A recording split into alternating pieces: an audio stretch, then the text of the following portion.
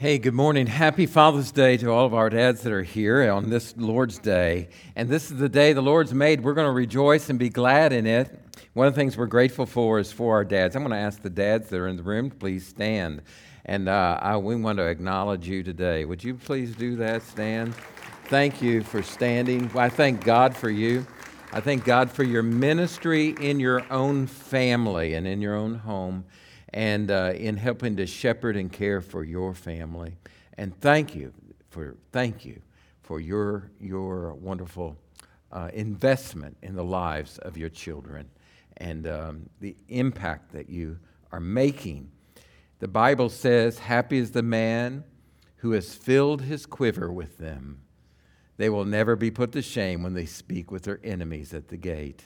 Indeed, we are blessed in the Lord. Amen. Amen. God bless you. You can be seated. I invite you to open your Bible today and find with me 1 John chapter number 5. 1 John 5. Today, we're going to begin with verse number 5. 1 John chapter 5, beginning with verse number 5. And so I encourage you to look with me in your copy of God's Word. Before we begin our sermon today, I want us to pause for a moment of prayer and ask the Holy Spirit to do business in our hearts and lives. How many of y'all believe God's got a word for us today? Amen? Amen. And so we're going to pray that we might hear clearly God's word to our hearts today. Today there's a particular need in our church family, and I'm going to ask you to pray for. I'm going to ask you to pray for the Magee family, Chuck and Cindy and their family. And they had a tragic loss of a grandson this week, and their world's been rocked, and these are faithful members and a part of our church family.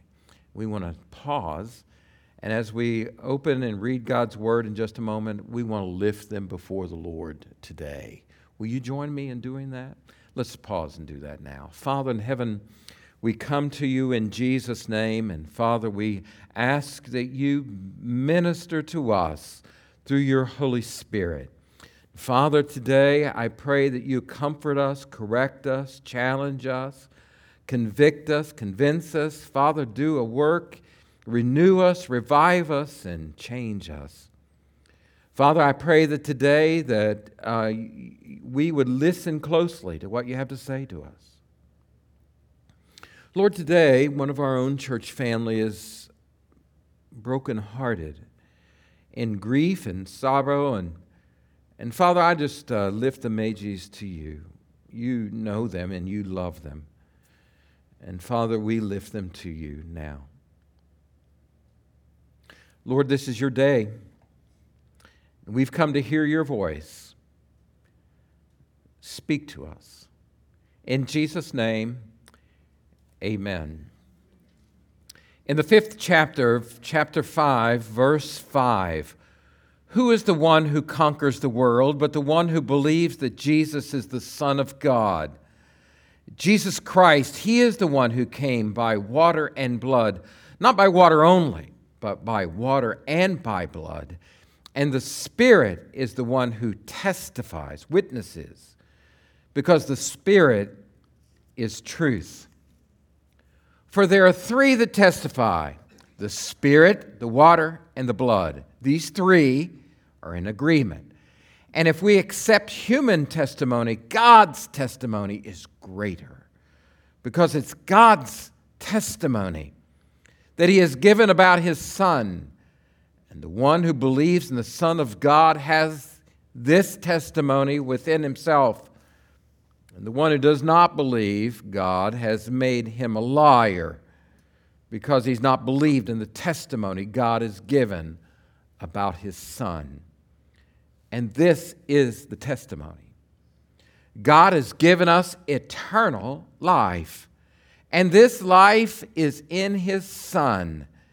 And the one who has the Son has the life. And the one who does not have the Son of God does not have the life.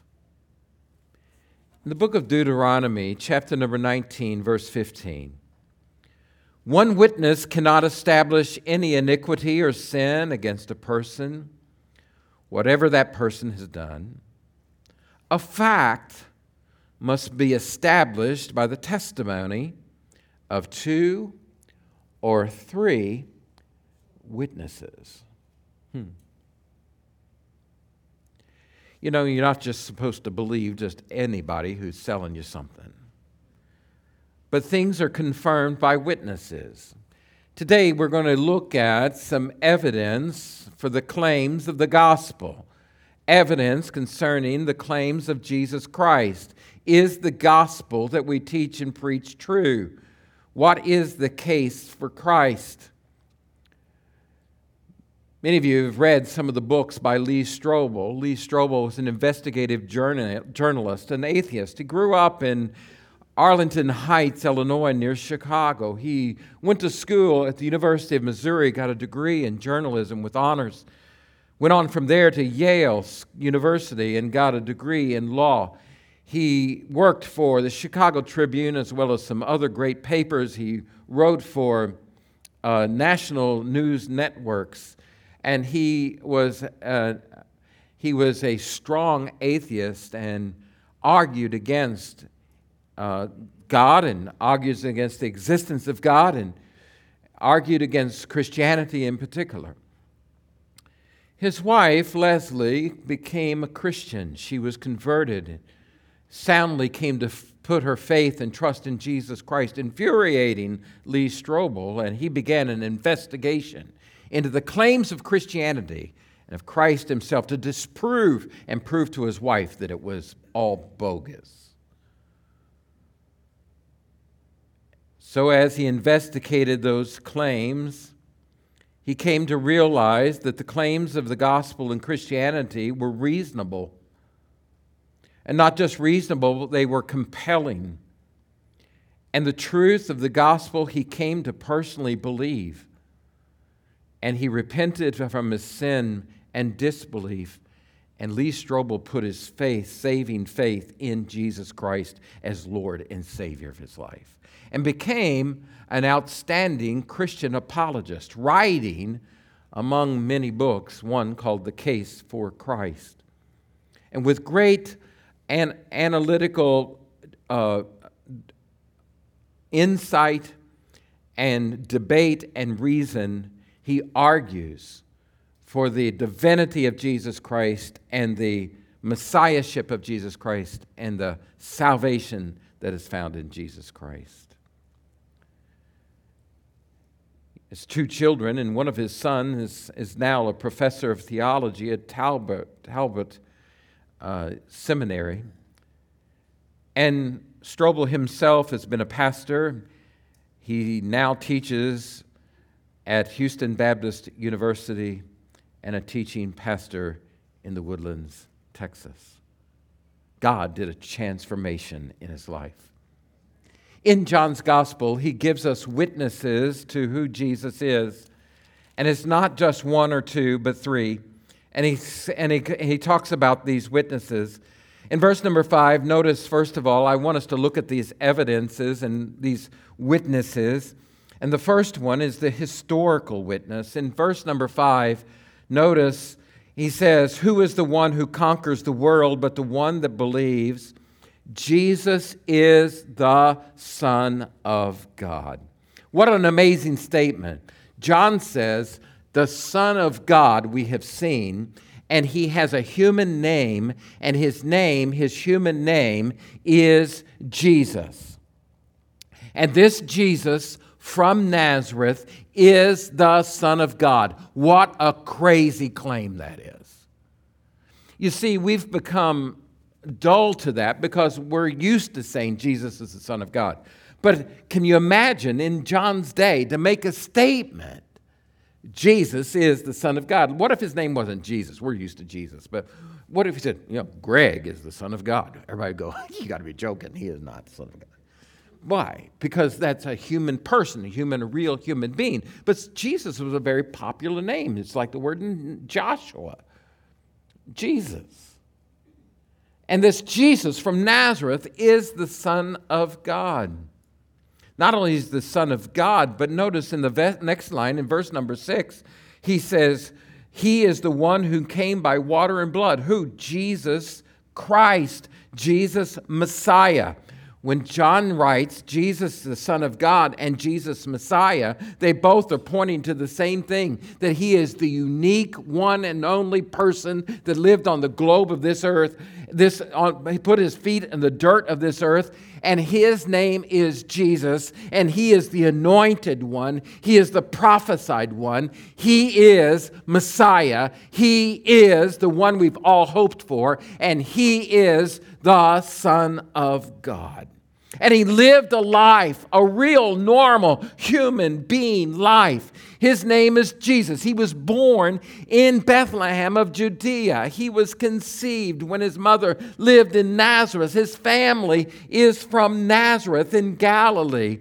His mother and earthly father was Joseph. He was, although born of the Holy Spirit, yet Joseph rears him as a father. He was a little baby that was born helpless and had to be cared for. He didn't just pop out of the womb and all of a sudden start teaching the Beatitudes. He grew up. He lived a life. He was a baby. He had to be nursed. He had to be diapered. He had to be weaned. He had to be consoled. He had to be cared for and loved and taught to speak and to talk and to walk and to crawl and all of those things that you teach a baby. He was reared in Nazareth. He learned skills from his father, how to become a carpenter. He lived until he was 30 years old in a backwater town of Galilee called Nazareth. He lived with family, with brothers and sisters and aunts and uncles and neighbors and other children. And he grew in stature and wisdom and favor with God and men. He was a real man with a real need to sleep, with a need to eat. He knew exhaustion. He knew what it was like to work all day and get blisters and calluses on your hands. He was a real man. He knew real grief, and he felt the sorrow and the pangs of grief. He knew suffering and grief. He was tempted in all ways like we are, yet without sin. He's not a mythological Jesus. He's not superhero Jesus. He's not a comic book Jesus. He's a real man that lived into this world, and his name was Jesus. He was flesh and bone and blood and bruises. This is Jesus. And at 30, he launched a ministry. And he came by water. It means he was born of a natural birth of a mother. He was normal. He lived a life, though, without sin. And the disciples were given historical evidence to this historical Jesus who was a real man. And the disciples and his family would say, yes, we know him. We know his brothers and sisters. We know his mother and father. We know that his dad was a carpenter. We know that he was from Nazareth. We ate with him. We talked with him. We walked with him. We laughed with him. We saw him. And he was real. He was a real man, but there was something different about that man. Peter said, oh man, he could teach the scripture. He was some kind, I'll tell you what, he was some kind of man. Well, I've never seen anything like it. My mother-in-law was sick. And she was dying. She had a terrible fever. He came to our house. And he touched her and raised her up. And my mother-in-law sprang to life and started cooking us dinner. He said it was the best family meal we ever had together. And he said, I'll tell you another thing. Andrew said, we were in Capernaum one day. He was teaching, and the whole city was coming to hear him. And he'd done these miracles. And all of a sudden, guys came carrying their friend on a stretcher, and he was paralyzed. And as they carried their friend, there was no room. And they climbed up the stairs along the side of the house and got up on the roof. And they tore a hole in the roof. Can you believe that? I mean, afterwards, we had to bring in disaster relief to fix the hole in the roof. And then they lowered him right down, and he saw their faith, and he healed him right there in that very room. This is no ordinary man. He was a man, real man. But he did things that no other man had ever done. There was this blind man. We were in Jerusalem, and he was at the pool of Siloam, and Jesus asked him if he wanted to get better, and he said he did, and Jesus put mud in his eyes, spit on the ground, made some spittle and mud and clay and put it on his eyes and told him to go and wash in the pool of Siloam. And he went and washed, and he came back seeing. And everybody in the whole town was upset by it. This is unbelievable. Who does that?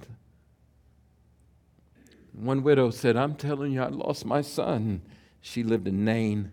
And she said, we were in a funeral procession on the way out to bury him, and he stopped the procession, and he touched my son, and my son came back to life. And there was a young man says, yeah, I was deader than a doornail, and all of a sudden I woke up. That's no ordinary man. And another man said, I'm telling you, I lived in Gadara. I was out in the middle of the tombs. I was running wild. I was possessed, incorrigible. My life was a mess. I was possessed with something. I ripped and tore, and I hurt people. I was just consumed with evil, and he met me. I never met anyone like him. His voice was one of authority. They called me Legion because there were so many demons, and he cast them out of me. And a bunch of pigs, they went into the pigs, and they drowned in the sea, and I was set free. This man, Jesus, is different than any other man. And we heard him teach. And when he taught like nobody ever taught before. He expounded the law, and we understood it in ways we'd never understood it before. He confounded the hypocrites. He confounded and judged the Pharisees. We heard his claims. We saw his humility. We saw his faith in God. We saw him walk on the water. We were out in the middle of the boat, the storm whipping the waves every which way, and we're out there in the middle of the night. We were scared to death. He was on shore praying, but all of a sudden we saw him walking on the whitecaps across the sea. We thought it was a ghost, but it was Jesus. And he got in the boat, and peace came. Who in the world can speak to the wind of the waves and they listen to his voice? And he was a man, but he did things we've never seen. We saw him weep, broken over Jerusalem, broken over the lostness, broken of when he saw people hurting and going the wrong way and making wrong decisions. He had compassion for them. And he saw them like sheep without a shepherd. And he loved them. Well, dude, I'm telling you, I saw something I can't believe he did. There were 5,000 men and women and children. And they were following. We were out in the middle of nowhere in the country, and everybody was starving. They were so hungry. And he said, what do you got to feed them? They said, we don't have anything. We've got a few fish and some loaves, some boy's lunch. That's all we could find in the whole place. He said, have them sit down. And he broke the bread, and he fed the multitude with a few loaves and fish. And you know what? We couldn't believe it happened, and we were kind of doubtful, but when the day was done, we were all carrying a big bushel basket of food left over. He was a man, just like us. But the God-man, the Son of God, we saw him and we knew he was no ordinary man. One day he was so brokenhearted his good friend Lazarus died, and he saw the weeping of Mary and Martha. And they said, show me where he's laying. And they showed him the place. We couldn't believe what he said because this body had been dead for over 3 days. And he said, remove the stone. And we said, it's going to stink. It's hot. They rolled back the tomb. He said, Lazarus, come forth. And that old boy stood up. And he came to life. And he stumbled out wearing dead man's clothes. And he said, turn him loose. And Lazarus said, what happened? His life was changed. In John's Gospel, 1 John chapter 1, verse 1, what was from the beginning, what we've heard, what we have seen with our eyes, what we have observed, touched with our hands concerning the word of life. That life was revealed, and we have seen it, and we testify and declare to you the eternal life that was with the Father and was revealed to us. And what we have seen and heard, we declare to you, that you may have fellowship with us. And indeed, our fellowship is with the Father and with his Son, Jesus, Messiah. Wow. He has eternal life. Not only was a real historical man, he came by the blood, not only by the water, but also by the blood. He died. And this is the testimony of all of these apostles and disciples and followers and family members. He died, and we saw him die. He died on a cross. He was crucified at the hands of the Romans. He was mocked by the Jews. He was beaten by the Romans. He was scorned and rejected by us all. Yet he kept loving us. From the cross, he was loving us. He was trusting the Father. He was praying for us. And he was even there teaching us. He died a real death. We saw him expire. We saw his limp body. We put his cold, limp body in the dirt, in the ground, in a tomb. But my friends, he rose again. And we saw him. We ate with him. We touched him. Thomas said, yeah, I touched him too. And he's a real man. And he lived a real life. And he died a real death. And he's alive today. It's a historical witness. There was a real man named Jesus. And this real man was unlike any other man. John said in chapter 1, verse 14, and the Word became flesh and dwelt and tabernacled among us, and we beheld his glory. Glory as the only begotten of the Father, full of grace and truth. The historical witnesses to the historical life of Jesus give this testimony. We saw him, we knew him, he was real, he is alive, he has ascended to the Father, and he's coming again. And the apostles give witness. John gives witness. James gives witness. Peter gives witness. Andrew gives witness. Philip gives witness. Simon gives witness. Levi gives witness. Bartimaeus gives witness. The Roman centurion gives a witness. Joseph of Arimathea gives a witness. Nicodemus gives a witness. Mary gives a witness. Mary from Magdala gives a witness. Cleopas gives a witness. Martha gives a witness. Mary gives a witness. Lazarus gives a witness. The Roman soldier gives a witness at the foot of the cross. This was the Son of God. Secondly, there's a divine witness. It is not only a historical witness, but a divine witness. In chapter 5, verse number 7, 1 John chapter 5, verse 7. And there are three that testify: the Spirit, the water, and the blood. These three are in agreement, and we accept human testimony, but God's testimony, this is a divine witness.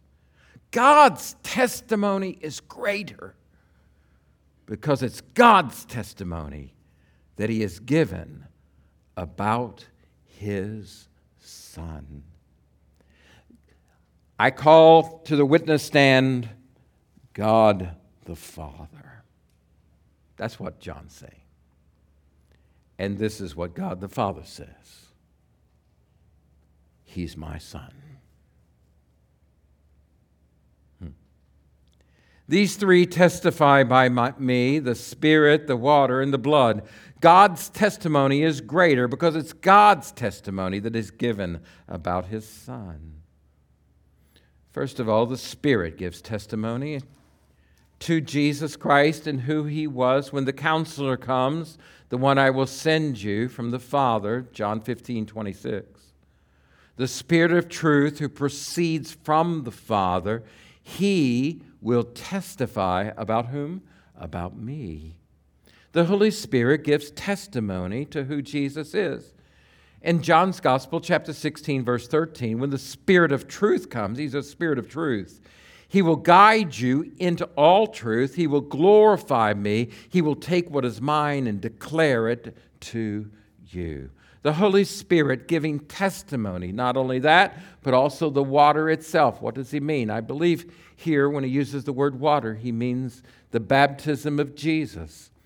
You remember this, Jesus comes to John the Baptist. We read the text this morning.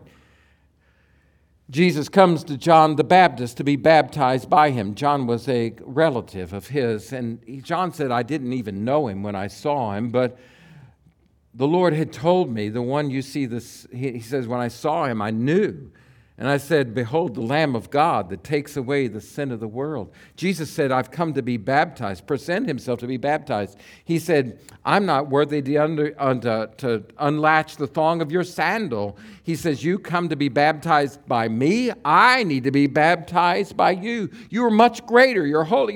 You're different than me. Jesus said, no, for thus it will fulfill all righteousness for both of us.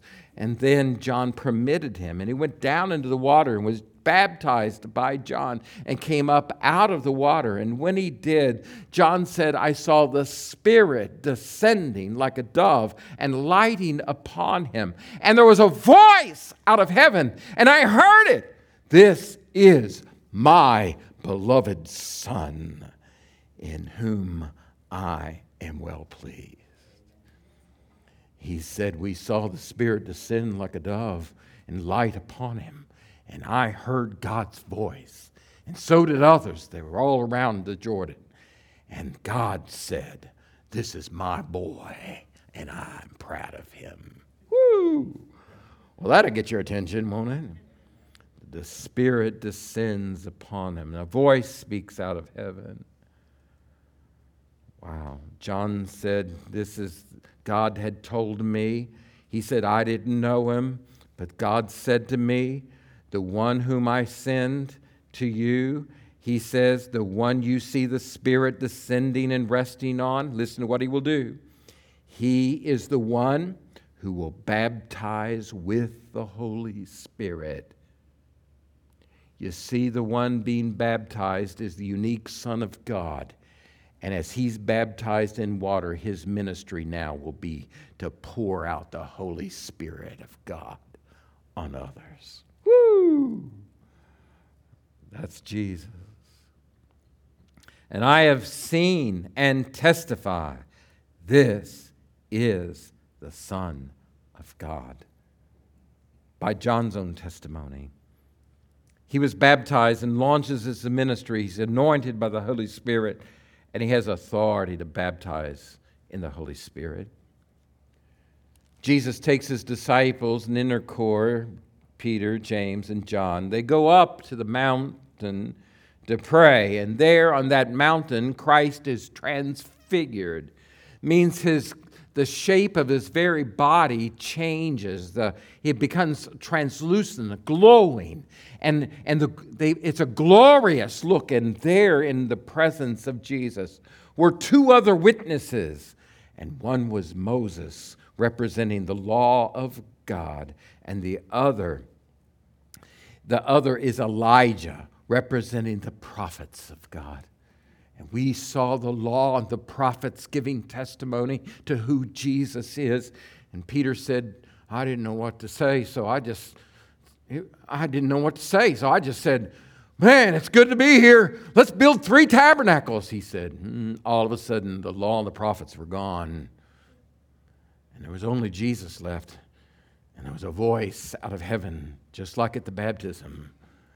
This is my Son. You listen to him. Above the law, above the prophets, is Jesus, the very voice of God. Wow. In John's Gospel, chapter number 5, in verse number 34, John's Gospel, chapter number 5, in verse number 34, should you believe the testimony? In verse number 32, it says, there's another who testifies about me. I know that the testimony he gives about me is true. What is who's testifying? Verse 34, I don't receive human testimony, but I say these things that you may be saved. Verse 36, I have a greater testimony than John's because of the works that the Father has given me to accomplish.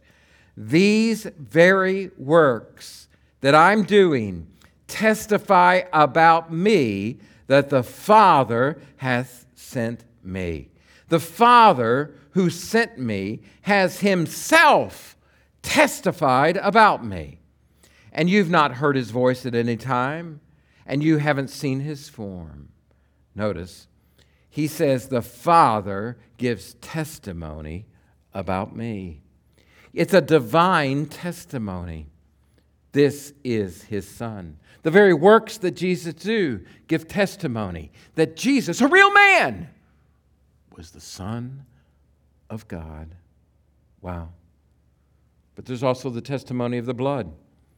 There's not only the testimony of the Spirit, but the testimony of the blood. The cross of Christ testifies to who Jesus is, because Jesus Christ committed no sin. There was no deceit in his mouth. There was nothing wrong that he ever did, but he died a death for us. And so the perfect one dies for imperfect ones. The just one dies for unjust ones. The righteous one dies for unrighteous ones. And the singular man, the God-man, Jesus, died and bore in his body all of our sins so that we might be made right. No other death was like his death, because no other man lived a perfect life, and no other man perfectly laid down his life for other men's sins. He's different than any other man. Jesus said, if I be lifted up, I will draw all men unto me, because he is the Son of God. He died for your sins. He loved us completely. He humbled himself to the point of death, even death on the cross. On the cross, he died a bloody death, and it was for us. But he rose again victoriously.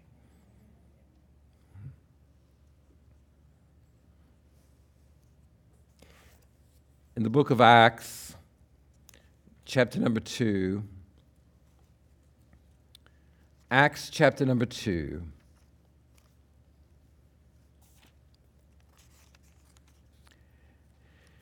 in verse number 22, in the early preaching of the church, as Peter, under the anointing of the Holy Spirit, is preaching, he says on the day of Pentecost, Acts 2:22, fellow Israelites, listen to these words.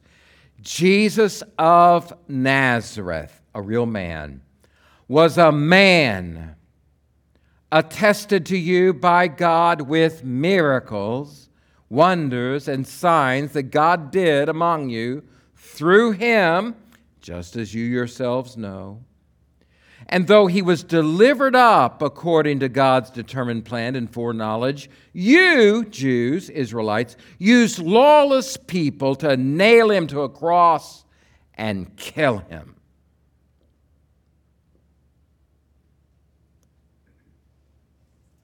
Verse 32, and God has raised this Jesus, whom we are all witnesses.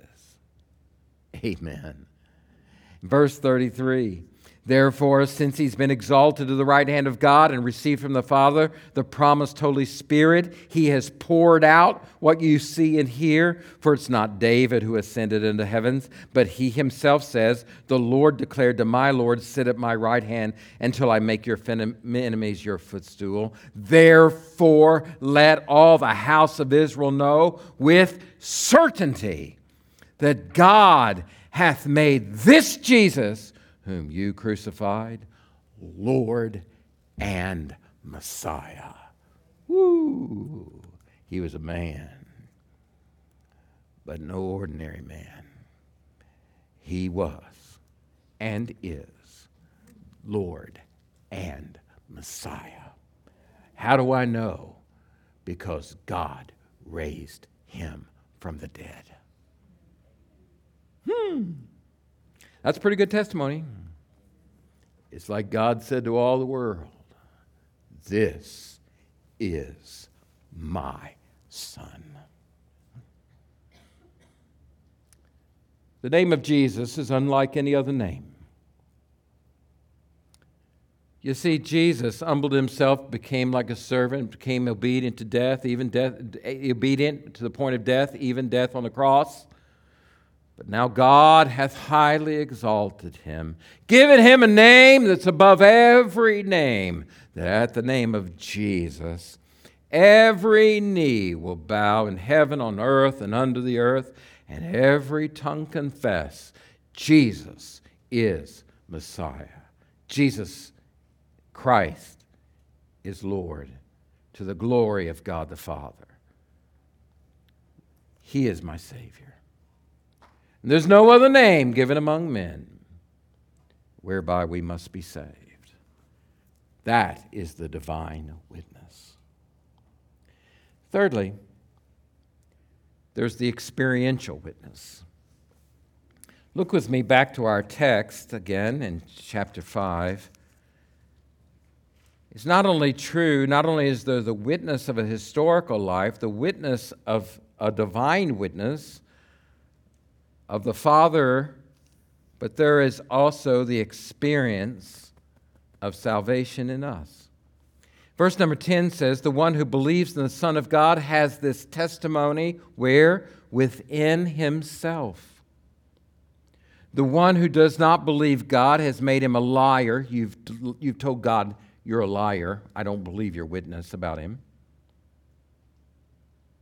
Because he's not believed the testimony God has given about his Son. And this is the testimony. God has given us what? Eternal what? Can you all read that? God has given us what? Eternal life. And this life is found where? In his Son. Look at the next verse. The one, say it with me out loud. The one who has the Son has the one who does not have the Son of God does not have the life. I'm telling you, he's given us life. Whenever you turn from sin and trust in Jesus Christ, repent of your sin and throw yourselves on Christ, call on his name, he gives you eternal life. He has caused you to be born again. The thief comes to steal and kill and destroy, but I've come so you have life, life abundant. This witness is inside of ourselves. Jesus in you, Christ in you, the hope of glory. Do you know it today? Ephesians 2, 8, and 9, you can't earn or work your way to heaven, for by grace are you saved through faith, and that not of yourselves. It's a gift from God. Gift, free gift from God. Not as a result of works, lest any man should boast. The wages of sin is death, but the free gift of God is what? Eternal life. Eternal life. Jesus came so you can have eternal life. For God so loved the world, He gave His one and only Son, that whoever believes in Him should not perish, but have what? Everlasting life. The life is in Jesus. John chapter 5, verse 24. Truly I tell you, anyone who hears my word, believes Him who sent me, has eternal life, and will not come under judgment, but has passed out of death into life. Life. The Son lives in you. This is the greatest news in all the world. John's Gospel, chapter number 6. John's Gospel, chapter number 6. Verse number 40, listen to what Jesus said. For this is the will of my Father, that everyone who sees the Son and believes in Him will have eternal life, and I will raise him up on the last day. Jesus alone gives eternal life. Verse 47, truly I tell you, anyone who believes has eternal life. Verse 48, I am the bread of life. Verse 49, your ancestors ate manna in the wilderness, they died. This is the bread that comes from heaven, that anyone may eat it and not die. I'm the living bread that came from heaven. If anyone eats this bread, he will live forever, eternal life. The bread I give him for the bread that I will give for the life of the world is my flesh. At that, the Jews argued among themselves, how can this man give us his flesh to eat? And Jesus said, I tell you, unless you eat the flesh of the Son of Man and drink his blood, you will not have life in yourselves. The one that eats my flesh and drinks my blood has eternal life, and I will raise him up on the last day. Because my flesh is true food, and my blood is true drink. And the one who eats my flesh and drinks my blood remains in me, and I in him. Jesus said, when you believe me, trust me, put your faith in me, eat me, take me into your life, and trust in my atoning work, life comes inside of you. Whew! Death is gone, and life has come. Woo!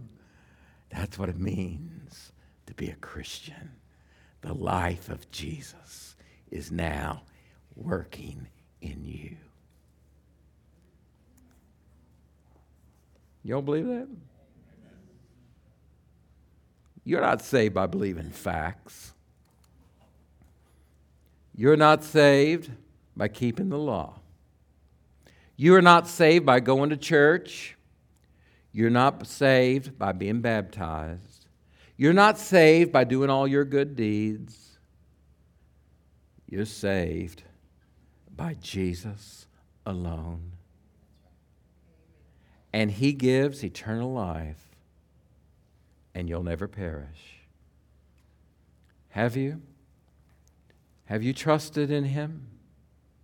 Have you yielded to Him? Have you accepted Him? Are you following Him? In Him is life. Now listen to me. He who has the Son has life. But he who has not the Son has not the life. You can go to church every Sunday and not have the life. You can be a member of this church and 15 other churches and not have life. You can read your Bible and not have life. You can be wet in a baptistry and not have life. Because life is found in the Son, in Jesus only. But if you've trusted in Jesus, His life is in you, and you know it, and you sense it, and He talks to you, and He walks with you, and He corrects you, and He convicts you, and He comforts you, and He shepherds you, and He helps you, because He's in you and with you. Somebody say hallelujah. Isn't that the most amazing thing? In the book of Romans, in chapter number 8, Paul describes it this way. Romans chapter number 8 and verse number 9. You, however, are not in the flesh, but in the Spirit, if indeed the Spirit of God lives in you. If anyone does not have the Spirit of Christ, he does not belong to Him. Now, if Christ is in you, the body is dead because of sin, but the Spirit gives life because of righteousness. Amen. Verse 11, and if the Spirit of Him who raised Jesus from the dead lives in you, then He who raised Christ from the dead will also bring your mortal bodies to life through the Spirit who lives in you. Verse 14, for all those who are led by God's Spirit are God's sons. You did not receive a spirit of slavery to fall back into fear. Instead, you received the Spirit of adoption, by whom you cry out, Abba, Daddy, Father. And the Spirit Himself testifies together with our spirit that we are God's children. Wow. Amen. Christ is in you, talking to you, comforting you, leading you, teaching you, correcting you, developing you, strengthening you, helping you. Do you know Him? How do you know? Today, if you hear His voice, do not harden your heart. Open your life. Put your faith in Him, and He will save you. Father in heaven, have your way in our hearts, our lives this morning. May we today hear these witnesses, the witness of a historical life, the witness of a divine witness from the Father, and the witness of the Spirit in our salvation. Oh, Father, today, change us. Give us strength. Give us hope. And help us to live life in the Son. It's in Jesus' name. Some takeaways for today I have at the end of this message. Number one, God gives us eternal life. Number two, this life is found in Jesus, nowhere else. Number three, it's a gift. It's a gift from God. You didn't earn it. Number four, it's a present possession. It's in you now. And number five, this life is transformative. It changes you. Amen.